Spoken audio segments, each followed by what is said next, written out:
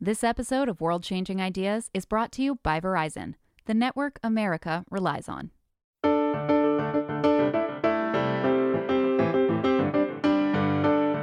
We've talked about CO2 and its role in global warming, but we don't want to overlook the impact of other greenhouse gases on the planet either. On today's episode, we're going to take a look specifically at methane. Oh, and by the way, if you hear me say methane, that's just my British English kicking in. While we know that a major source of methane comes from livestock farming, it's not all because of cows.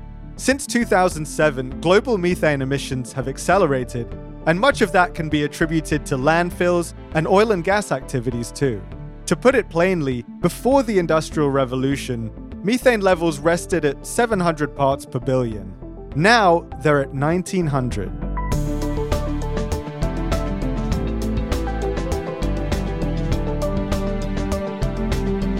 I'm Talib Visram, and you're listening to World Changing Ideas, where we investigate how leading innovators are solving our most challenging issues. This season, we'll be looking exclusively at climate change and what's being done to try and save the world.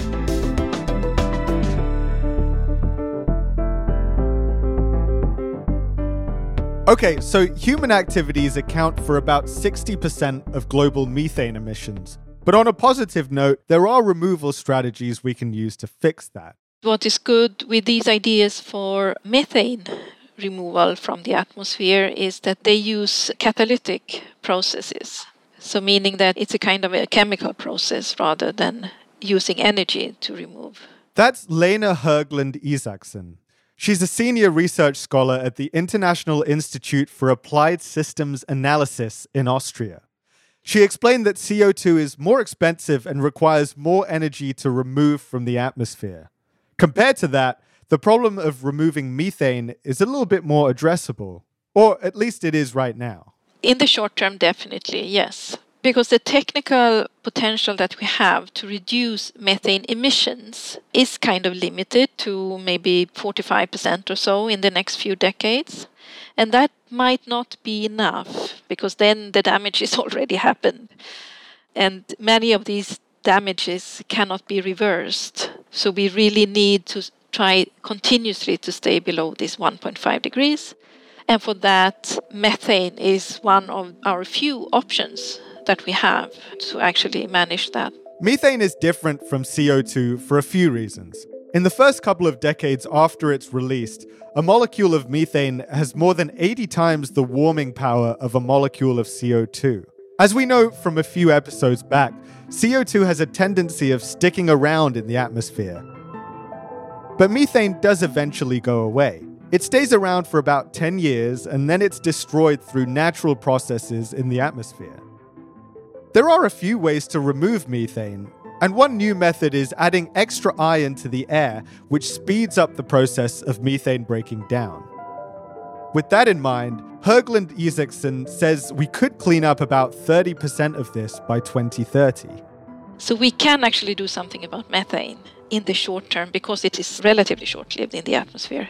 It's not a silver bullet, though. Höglund Isaksson explained that when we're talking about removing methane directly from the atmosphere after emitting it, we need more data. These might be natural processes, but since we're boosting them, they are risky. We need to know more about that technology first. But it is a very interesting idea, and so I think it's well worth to explore it because of the relative limitations that we see technically from reducing emissions in the first place. She's also realistic about the end result once the technology is up and running. We can reduce emissions, but we can never remove all methane emissions. It will be very hard because some of the methane emissions are also coming, for example, from food production systems. So to come to zero methane emissions is probably not going to happen. But what she believes could happen is agreeing on international policy systems, which will, of course, require political will from different parties, governments, and countries. So if a country has actually done a lot, it should be possible to benefit somehow from that in the system so that we create some kind of incentives for those who actually want to do something. And for that, we will need to have some kind of new agreements in the world about how to incentivize both countries, and countries can then incentivize both the private and the public sectors in their country. But it's very important to get these kind of processes in place now so that we can actually start using the technology that we already have. Overall, it does sound like dealing with methane emissions is similar to what we learned about CO2 emissions. Remember that moral hazard? Reducing the emissions in the first place is critical, and then we can figure out ways to remove it from the atmosphere. Now we're going to learn about a new way to harness methane that not only captures it, but also creates something entirely new. When we come back, I'll talk with someone whose health condition led him to connect one of the world's worst environmental catastrophes to a business idea that could solve one of the world's worst pollution problems, right after this quick break.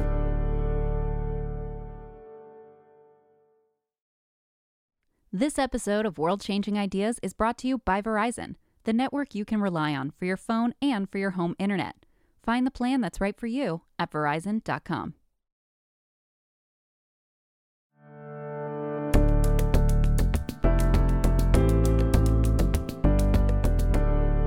My guest today is an entrepreneur who started out with one question in mind. Instead of letting carbon go into the air, why can't we use that carbon as a source of good? Mark Herrema is the co-founder and CEO of New Light Technologies, a company that has developed a unique biotechnological process that creates a material by combining air with greenhouse gases. This thermoplastic polymer replaces a range of oil-based materials that are usually made of plastics, things we might see in furniture, electronics, and packaging. And this all came about because he started reading an article about cow burps.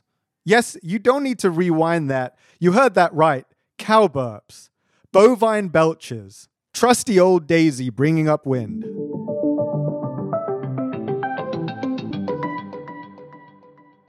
When I saw this article, I started reading it, and it had this very interesting data point, which was it said that dairy cows burp about 600 liters of methane per day.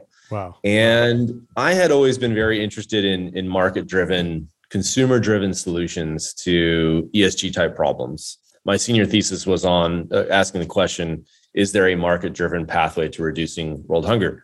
And so when I read this article and looked at that 600 liters per cow, methane is something that people pay for. So what's the market value of that? And with some quick napkin math, it turned out that each cow was burping about $20 worth of value into the air every year. So if you have a 1,000 cow farm, that's $20,000 of value into the air. That's a lot of money. Herrema remembered reading about the BP oil spill in 2010 and seeing the same question posed in several articles, which was, if there was so much methane that plumed out, why didn't all of it reach the ocean surface? What they discovered was that there were microorganisms in the ocean water that were eating that methane as their food. Turns out also that some of those microorganisms, when they do that, they build this molecule inside of their cells. And the technical name is PHB. Most living things make PHB. So you and I are making PHB as we speak. If you look outside, every plant that you see is probably making PHB as well. So these methane microorganisms make this molecule. And it turns out that when you extract this, you can purify it and turn it into a white powder. Okay, well, why does that matter? Well, it also turns out that this stuff is meltable. And so you can melt it and turn it into forms and parts and pieces. So now all of a sudden, by virtue of being meltable, you have something that can serve as a replacement for plastic, except because it's made in every ecosystem on Earth, it's a environmentally degradable material, similar to a banana peel or a tree leaf.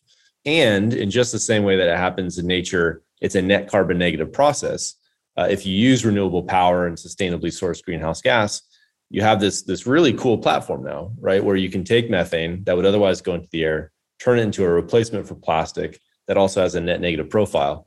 That was the starting vision. Figuring out how to make that real was a long journey. Yeah, I bet. Well, I kind of wish that my burps were that valuable. I feel like I have a side gig going on. They might be more valuable than you realize. The next step for Harema was calling up a friend and looking into how they could turn methane into useful things. Then they spent 10 years of research and development to produce their trademark product called air carbon.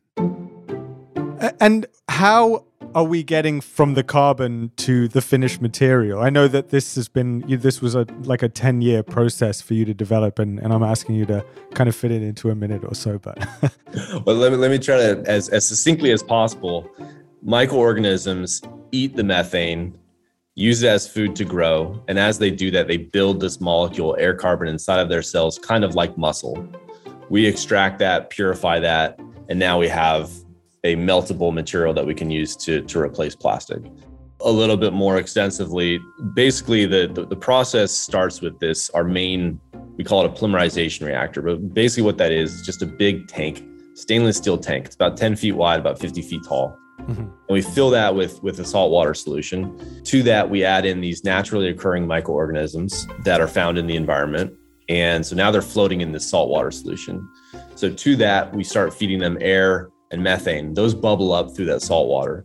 And as that happens, the microorganisms are eating those gases as their food source. So air carbon by weight is about 40% oxygen from air and about 60% carbon and hydrogen from the methane. So they're growing, they're having a party, they're getting more and more of themselves. And then they're also starting to build up this air carbon kind of like muscle inside of their cells. So once they're done, we then extract that air carbon and we put it through a dryer, comes out as a fine white powder. And then as a powder, we then put it into what's called an extruder, where we basically melt it, comes out as these long spaghetti strands. We cool those and then chop those into pellets. And then once we've got the pellets, that's basically the currency of the old plastics industry. So we can run those in all existing equipment to make forks, straws, sheet, whatever it is. At that point, we've got a direct replacement for plastic. And while the concept may have started out with methane, Harema wanted to expand into carbon dioxide capture too. Air carbon essentially is a replacement for plastic, but it uses captured carbon as a raw material. Where are you capturing that carbon from? Just cows, or are there other sources? Well, unfortunately, no cows at all. It was the starting point for the concept. And so obviously collecting methane from cows is not the easiest endeavor. So although we did look at how it might be possible, we looked at tunnel ventilation in barns and some other things. Ultimately, we said, okay, where are the big flows of methane going into the air? And as you look at that, one place where you have a lot of methane generation is landfills. A lot of that is being turned into power. A lot of it's going to pipeline, but a lot of it's still just being flared. I think it's like something like 30 to 40% of methane flows coming from landfills are still being flared. So all that carbon is just flowing into the air today. If you've ever seen that picture of the United States at night, you have all the power grids from the various cities. Then you have these massive, they look like cities, but that's just methane being flared. Wow. There are other places like coal mines. The coal mines have a huge amount of methane that they put into the air. So we've worked with, frankly, all those places, anaerobic digesters, food waste digesters. Right now, landfills, digesters, and coal mines are kind of our preferred sourcing. And so what we do is we work with companies that come in and capture those emissions, and we'll either use those directly or we'll put them into the pipeline and then buy them off the pipeline, similar to buying renewable power off the pipeline. We also, over time, eventually figured out how to do carbon dioxide as well. And there, our primary sourcing was CO2 being emitted from an ethanol plant. So our vision long-term is anywhere that carbon's going into the air, we want to capture that. And instead of having it float around the air, turn it into a useful product. And eventually things like direct air capture are interesting to us too. But we're starting with methane because it's the most, it's 23 times more potent as a greenhouse gas compared to CO2. Harema and his team spent years figuring out the science behind this technology, but they also wanted to work on scaling the product up. Making it functional was critical, especially considering how the plastics industry is only continuing to grow. Plastic production is projected to double within 20 years, which is staggering when you learn that less than 10% of all the plastic ever made has been recycled. Using air carbon, Harema wanted to shift that model to something more sustainable. When you say that if a product like a straw ends up in the environment, it'll just go away. What does that mean? How long would it take to go away, compared to regular plastic? Well, we don't know how long regular plastic takes to go away because it doesn't go away. So we don't know how far in the future. I mean, as you know, we don't know. Is it hundreds of years? Is it never? Is it just progression into microplastics? We don't know. So super long on normal plastic. But in order for us to make environmental degradation claims, there's a lot of laws around this now. In the case of industrial compostable, it goes into an industrial compost, which is a hot condition. It has to go away over 90% in about 6 months. For home compostability, which is much harder, there's a third-party test that you have to go through. It basically also shows that in a lower temperature condition, like your backyard might be, that will also go away.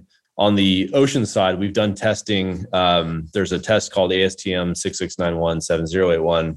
I know that means nothing, but all that means is that's my phone number. Yeah, I was secretly just finding a way to get that phone number out there. So one of our visions is, imagine if you went into a restaurant and everything you used was either food or something that broke down like food, as a natural material does. And so everything could go into an anaerobic digester. Everything would be degraded back into a useful biogas material, and then theoretically used to make either power or, in our case, air carbon. So it all sounds very natural and circular. I feel like there's a circle of life thing going on here. Yeah, I listen to a lot of Lion King, part of my life. When I'm at the gym, trying to look tough, but actually I'm hitting Circle of Life. Yeah, that's a good entry song, I think. You mentioned straws. What other kinds of products then is air carbon used in? As much as people hate your favorite paper straw, we all also love, that wooden fork where you're hoping not to get splinters, and it's yeah. Equally enjoyable. So we've launched air carbon cutlery as well. And now we're getting ready to launch a whole bunch of other products that are in the foodware space. So we're really looking to tackle that, try to help fix that. We rolled out with Shake Shack last year. They've been a great partner. We rolled out with Target last year as well. And so we're going to be announcing a number of additional partners and try to get to that circular vision that you mentioned earlier, that makes it easy for people to participate in and really change the dynamic. I mean, we realize that there's a cool way to interact with carbon capture that people haven't had the ability to do before. We talk about carbon capture and climate change, but it always seems so abstract, right? Mm-hmm. But imagine now you have the ability to hold in your hand something that reduces the amount of carbon in the air, and you can now participate in a really personal way with helping to address climate change. And so that's a big reason why we launched our lifestyle line with wallets and bags, eyewear. Well, excited to hear about, your progress and the other kind of partnerships you roll out. And in the meantime, it's an excuse for me to go to Shake Shack, as if I need one. I've been exploiting that excuse as well. Yeah. Mark, thanks so much for joining us. This was awesome. Thanks for having me. I appreciate it.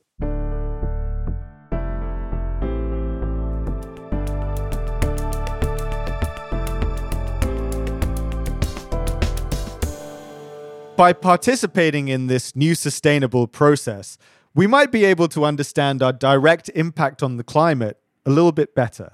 When you dispose of an air carbon product, it'll go on to decompose like a banana peel or a tree leaf, instead of winding up in one of the many landfills that continue to emit methane emissions. From the atmosphere to your Shake Shack straw and then back into the soil.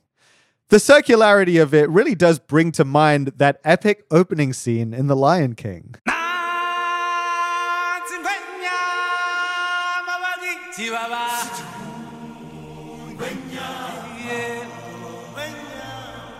That's all for our show today.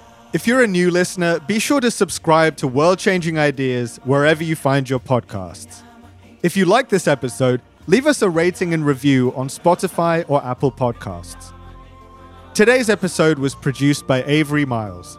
Fast Company podcasts are produced by Franz Bowen, Avery Miles, and Blake Odom. Editing and sound design by Nicholas Torres. Executive producer is Joshua Christensen. Editorial oversight from Deputy Editor Kate Davis and Senior VP of Entertainment Scott Meebus.